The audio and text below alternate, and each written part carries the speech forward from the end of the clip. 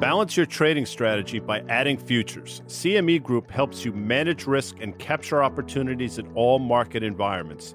Capitalize on around-the-clock access to highly liquid global futures and options market across all major asset classes. Just visit your online broker and get started. Plug into valuable educational materials and trading tools and see what adding futures can do for you at cmegroup.com/onthetape.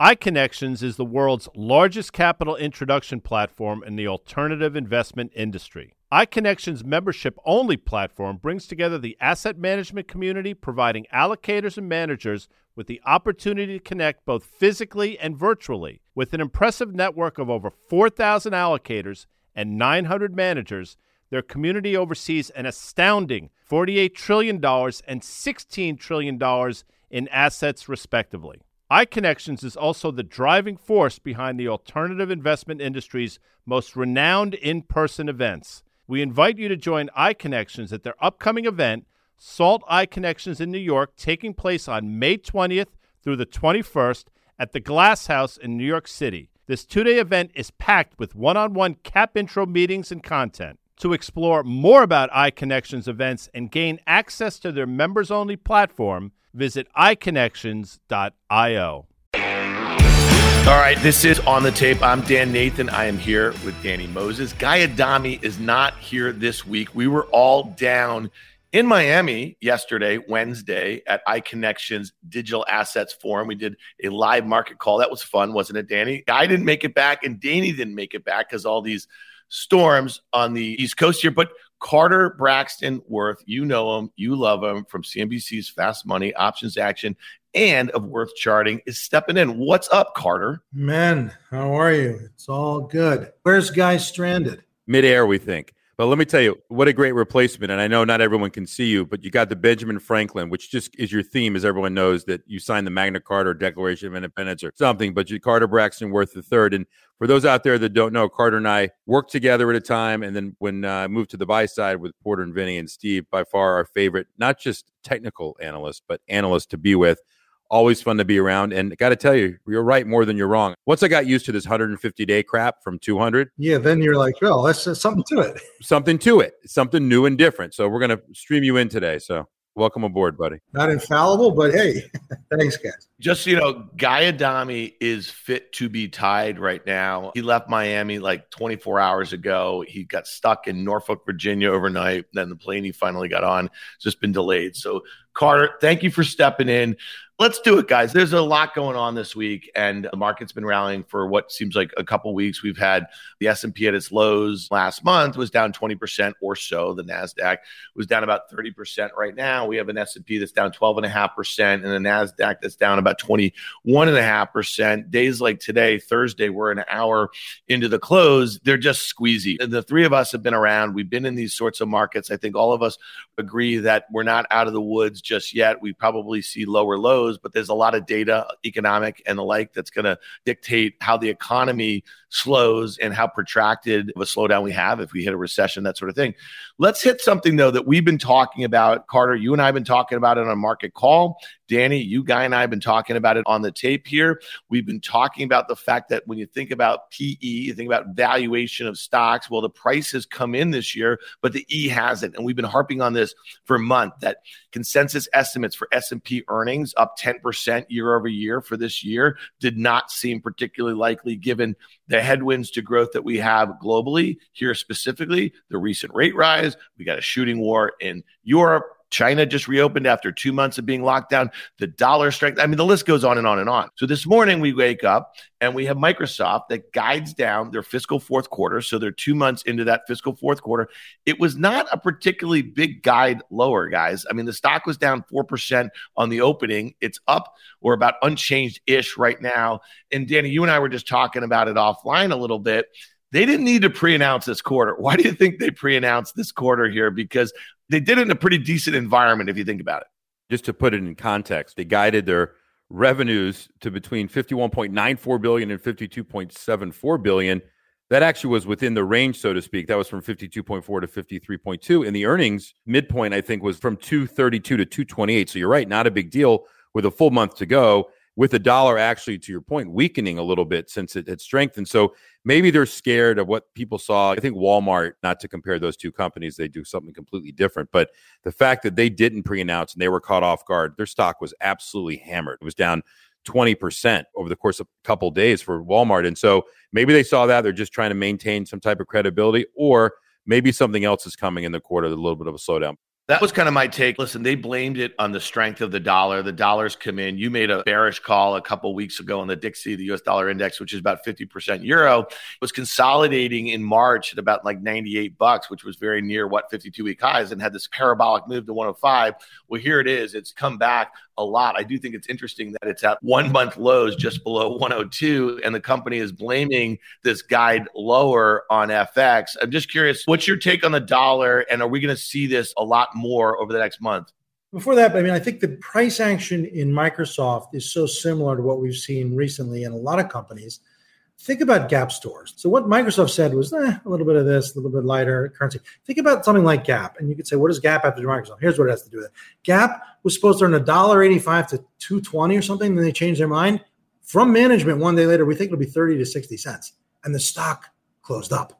And so did Dick's, and so did other. The fact that Microsoft's shaking it off, the fact that NVIDIA shook it off, it just speaks to the fact that we'd come down a long way, NASDAQ 100 down 30%, Russell down 30%, and that independent whether you're bearish or bullish, you get sequencing. That uptrends have counter trends, like the dollar counter trend now, and downtrends have counter trend rallies. And this is a counter trend rally, and it just looks as though it's got legs for the market overall.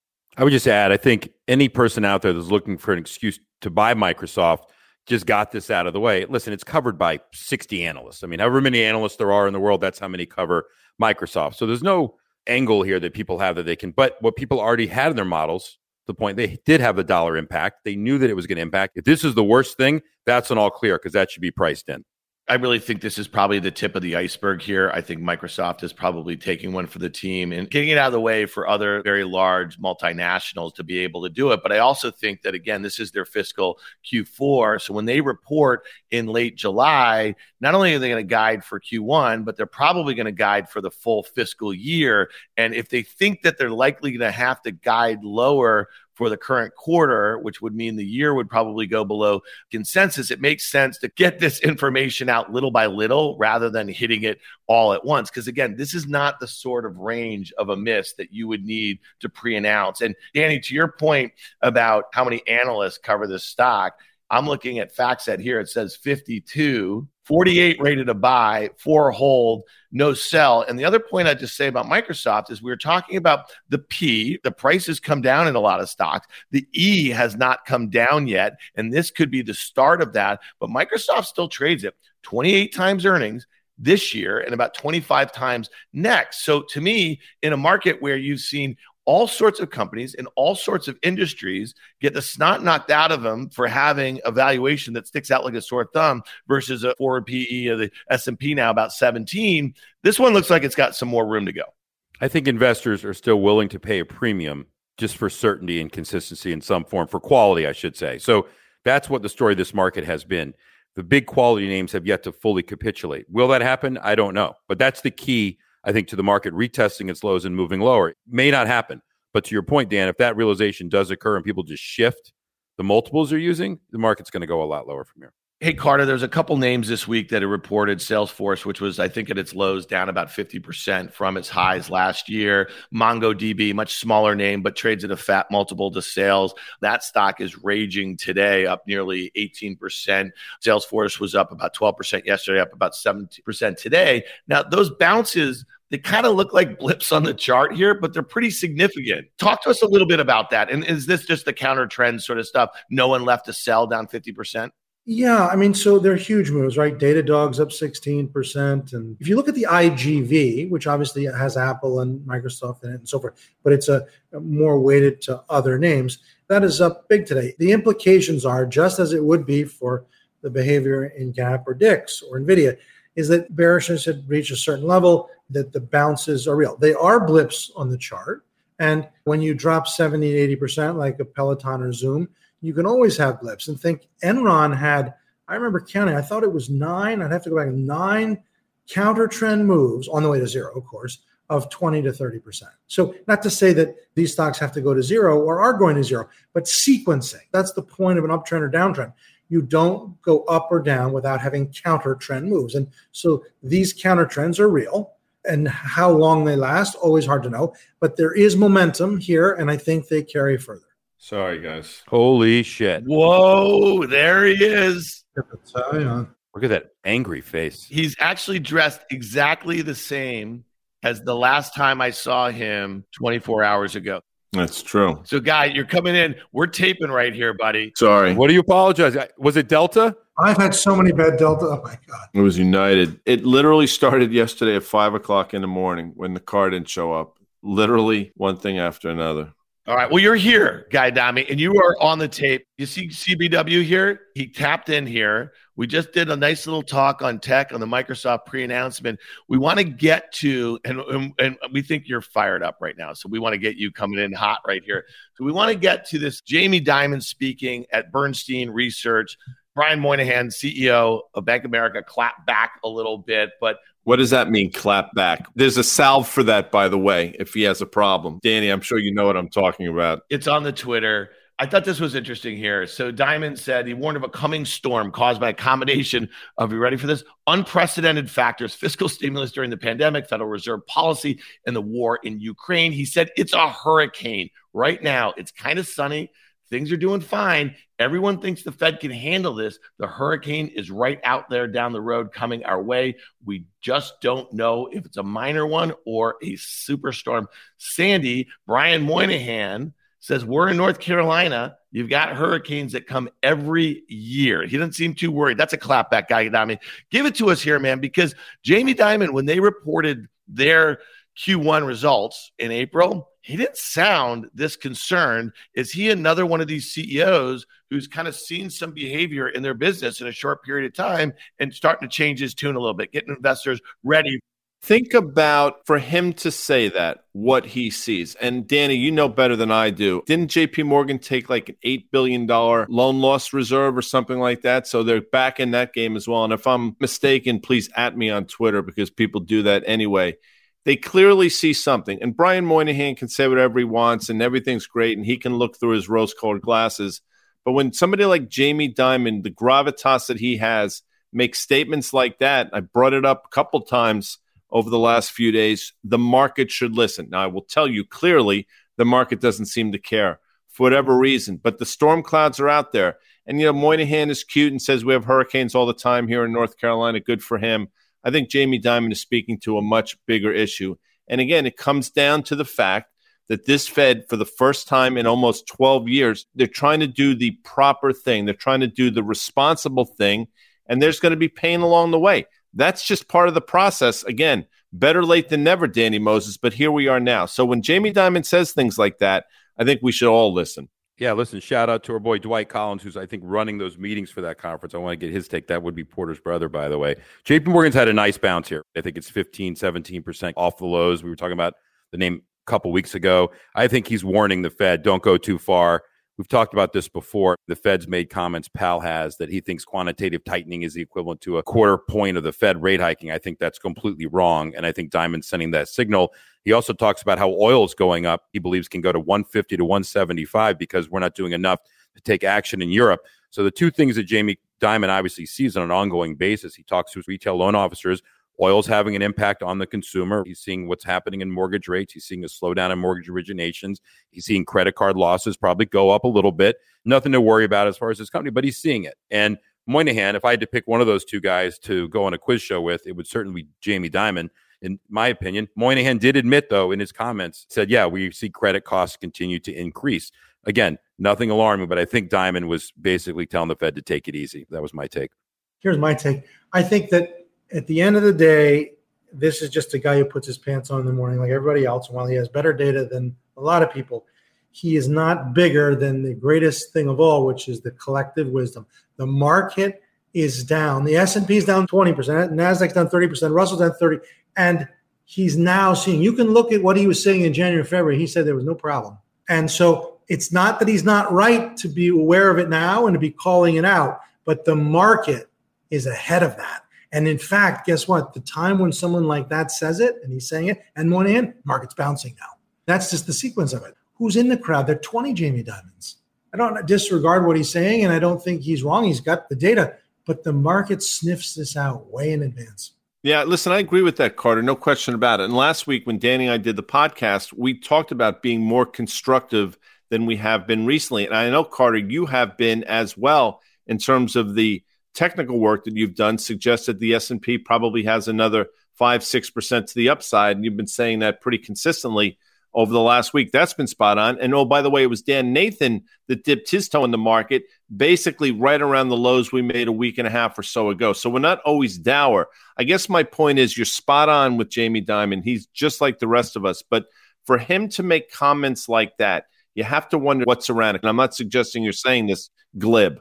He wouldn't come at me because you have to make that decision. I'm going to actually go out and say these things. These are inflammatory. These are cautionary. I'm giving a warning, and you wouldn't do that casually. So to get to the point where he actually utters those words, yes, it does mean that what he's seeing is not good. Yeah, well, as we're recording this right now, Thursday into the close, Larry Fink, CEO of BlackRock, largest asset manager in the world, he's making comments that actually, in a different way, I think echo some of the things that Jamie Dimon's saying. He said the Fed does not have the tools to deal with inflation now, says policy supply shocks are reason for economic turmoil. We'll be living with more uncertainty. Economy maybe muddling around for next year or two, says inflation problems is policy related. Inflationary pressures come from consumer-based economy. There's enough little warnings out there this week in the face of this rally. I think pieced together as a bit of a mosaic is kind of interesting. Ready for this? Jan 10. Jamie Dimon says the U.S. is headed for the best economic growth in decades. The CEO, Chairman Jay, said his confidence stems from the robust balance sheet of the American consumer.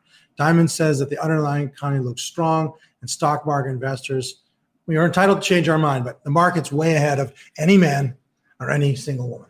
Yeah, and I'll just make a comment on Larry Fink at BlackRock, and I think Guy would agree. Biggest beneficiary of the Fed's policy over the last 13 years has been Larry Fink. For God's sakes, he's been the buyer, the conduit for the government, for the Fed and the Treasury to buy bonds. This has been crazy. So now not only is he begging the Fed to stop what they're doing, he's now backing off from his ESG part where he's saying he thinks energy companies are doing enough to address their own situations to improve climate. That's fine. He's grasping right now. And I could go on BlackRock and Larry Fink, but he's begging the Fed as well. And I think Dimon also. Danny, you mentioned the Fed Vice Chair Lael Brainerd. Guy, this one's for you, buddy. And you're already fired up. So you're coming in hot on this. She was on CNBC this morning. She said she doesn't see the central bank taking a break anytime soon from its rate hiking cycle. We've still got a lot of work to do to get inflation down to our 2% target. What's your take here, buddy?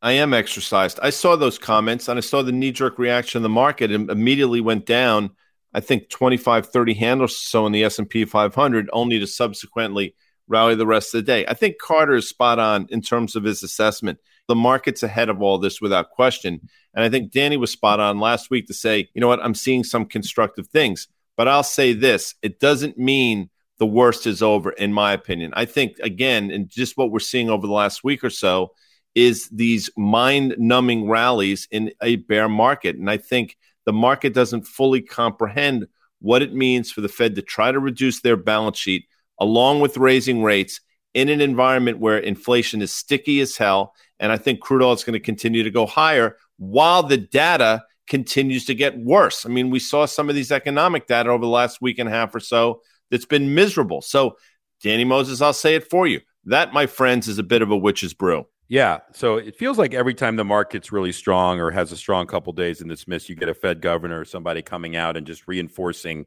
that the 50's coming, we're not going to stop.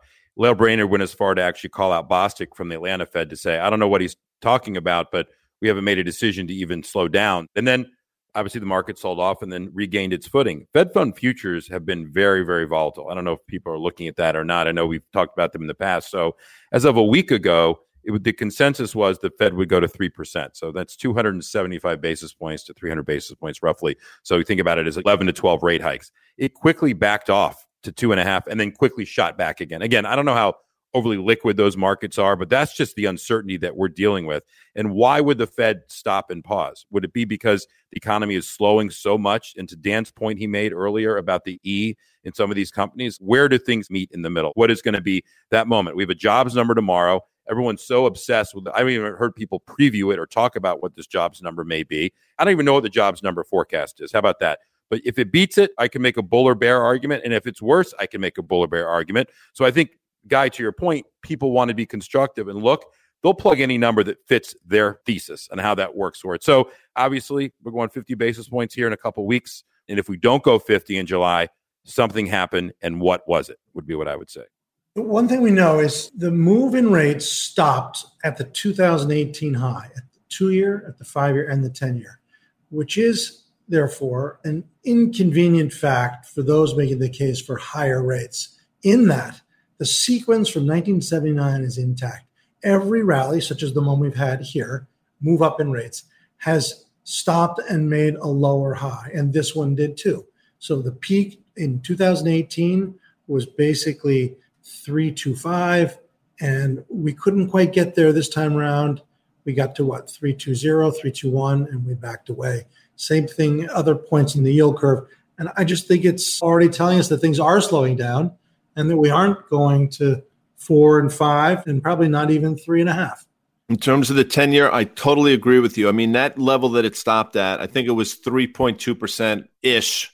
Let's just call it that. And then the subsequent sell-off is really interesting. I'll say this. We saw 2s, 10s go negative. We saw 2s, 10s subsequently go to about 45 basis points. We've seen 5 10s go to parity effectively. Now we're seeing, I think, 2s, 10s, in my opinion, what's going to happen here. I think you're going to start to see it flatten out again and potentially go negative. Why? To your point exactly, Carter, the data continues to get worse. Economic data gets worse. It means yields go lower. I think yields in 10 years go lower, but I think 2 years is going to stay sticky as hell. The higher crude goes, I think the more 2 years is going to be sticky to higher from here. And I don't think that's particularly constructive for the market, Danny Moses.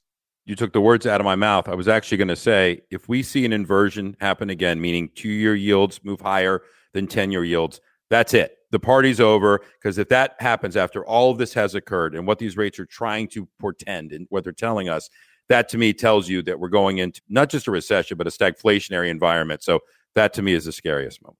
Listening to Mike Wilson last week on the pod, he made the case to us that in 2008, once we already knew we were in a little bit of a dicey situation as it relates to Bear Stearns going under and the systemic risk that we had and the housing market turning, he brought up the fact that crude oil had that parabolic move to 150. And that basically ensured that we were going to have a consumer recession. So to your guys' point, we get that yield curve inversion. Even if we have yields come in, also not go meaningfully higher, despite what the Fed is doing on the short end.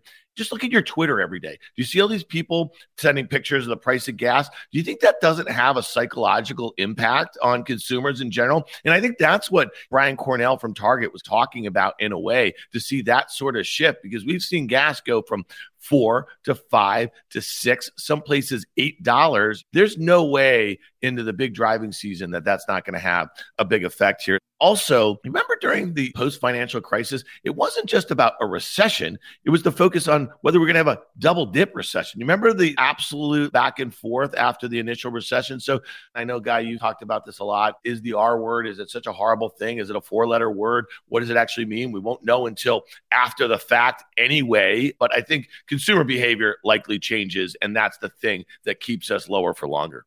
You know what stopped that double dip from happening? The Fed printing. Print. And that's not happening anymore. You know why they're in trouble?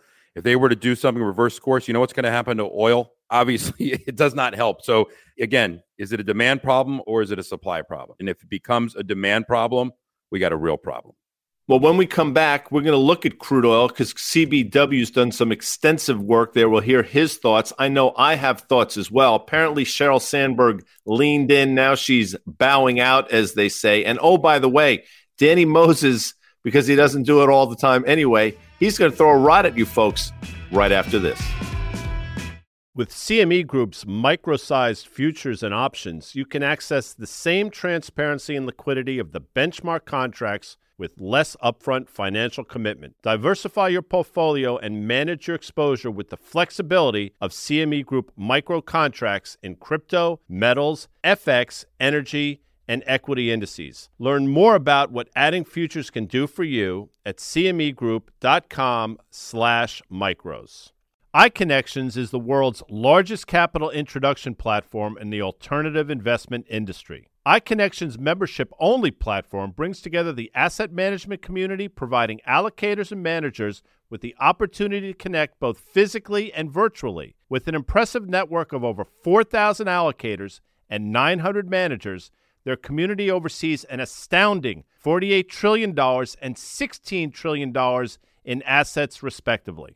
iConnections is also the driving force behind the alternative investment industry's most renowned in-person events. We invite you to join iConnections at their upcoming event, SALT iConnections in New York, taking place on May 20th through the 21st at the Glass House in New York City. This two-day event is packed with one-on-one cap intro meetings and content. To explore more about iConnections events and gain access to their members-only platform, visit iConnections.io.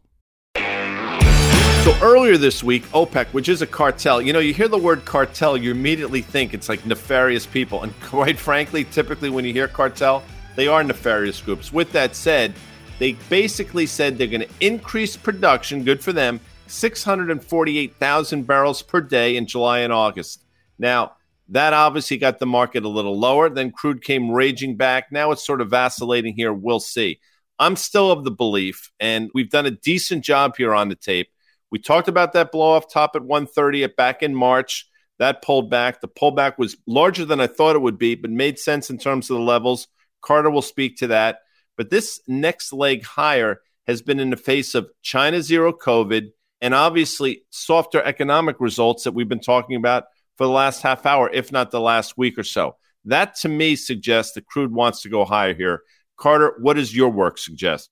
It gets down to two things. We know crude's well bid, and we know every possible thing from the COVID lockdown ending in China to the summer driving season. Here's the thing that I'm struggling with. Crude oil went from $90 a barrel to $130 in 6 sessions. So think about that. That was a Friday. It was February 25th. And by Monday, March 7th, just 6 sessions later, 90 to 130. Now, we're sitting here at 115, 117, 3-4 months later. The point is, markets in their infinite wisdom priced energy. That wasn't just, wow, he's got a few kilometers over the border. They were pricing in Europe will stop buying 90% of Russian oil. That is just out in the news 2 days ago, that this will be a long and protracted war, meaning we have yet to take out that high. And I just don't think that we will. My hunch is that, not to say took care of it, but that crude oil, by going from 90 to 140, Brent went from 100 to 140, that it was all priced in to some extent. And now we're getting the news is coming out. Oh, you've got to pay me in rubles, says the dictator. Or, oh, Gazprom, we're cutting you off, or we're shutting down this utility. But that was all figured out. My hunch is oil's, okay, maybe works higher, but I think the highs are in. That's my thought. That's going to be interesting to see. I think my bias here is higher. My bias for energy stocks is higher. I still think that energy market has not gotten the memo from the Federal Reserve and what they're attempting to do. And again, they can talk all they want. They can talk things down, and the data can continue to come out soft. But that commodity, crude oil right now, is sticky as hell. And I think that's going to be problematic as we get deeper into summer. But that's just me. Dan Nathan, this is your ballywick, because I know you love all these tech companies and stuff, and Facebook being at the top of that hill. And listen, Sheryl Sandberg did an amazing job during her tenure there, without question. But the timing of her departure is odd. It comes in the wake of a lot of these, I guess, names in the metaverse being taken out to the woodshed. And it comes on the heels of Facebook announcing they're changing their name to Meta. So maybe I'm a conspiracy theorist. No, not maybe. I certainly am. The initial reaction in the stock was lower, subsequently bounced. What does this mean, if anything? I think your point is that this company's going in a very different direction. When Sheryl was brought in, she was meant to be the adult in the room. And it's funny when you talk about her tenure guy, she's been very quiet since the 2016 election. She took a lot of heat. And I always found it really interesting that she was really tight with Kara Swisher, who is obviously the alpha tech reporter. They were, I think, personal friends. She used to come on Kara's podcast. And after Kara's 2016 criticism of what Facebook, I guess, didn't do, allowing their platform to be weaponized by the Russians to interfere with our election, you notice that she just has not been a very public person, and she has not been sitting down with people like Kara and doing long form interviews. And I think her end game was always to go work in the Hillary Clinton White House, and that obviously didn't happen. So now you have this pivot with the company. I don't think it's that big of a deal. I think Facebook will likely be able to attract talent to help Mark navigate this transition towards the metaverse. But I do think it's also interesting, the timing. Remember a few weeks ago, there was an internal Facebook review that she had tried to suppress a story about her then boyfriend, Bobby Kotick, who was the CEO of Activision. And I guess the assertion was that she used her power to deal with some of the media companies that are their counterparties to suppress the story. And I think I said at the time, whether it was on this pod or on Fast Money, I was like, well, she's gone. So the timing is not that curious to me. And they're going to need a whole new group of metaverse Web3 forward leaders to really nail this pivot from the company. So you can hear it in my voice. I'm a little tired, but I've been on this whirlwind tour from Miami, Florida. That's neither here nor there. But I will tell you, there was a really good vibe down there at this crypto digital asset conference that the three of us were at. Care to talk about this? Because apparently my man Porter, who's a badass, I love Porter Collins. He's just ripped. He's smart. He's a rower, but he used to crush the guys that created this crypto Gemini. I think those are the Winklevi pair. No? Yeah. You were just talking about Meta or Facebook, whatever it's called. And let's not forget the Winklevi helped create it somehow. Remember, they got the big settlement. Anyway, I just find it funny that they're calling this a crypto winter. But the quote, so for those people out there, they run a company, Gemini, it's a trading platform for crypto, et cetera, marketplace. And they blamed it, or they said it was exacerbated by current macro environment and geopolitical turmoil. That was the whole freaking thesis of crypto. That's why it's supposed to work. And yet they're laying 100 people off out of 1,000 because of it. I think their last round, speaking of potential markdowns in private equity markets, was $7.1 billion. And so who knows what that worked. But let me move that little rod over there because onto something else, which is another NFT marketplace company. You thought they sold video games? No, they're launching. They reiterated their desire to launch an NFT marketplace by the end of the second quarter.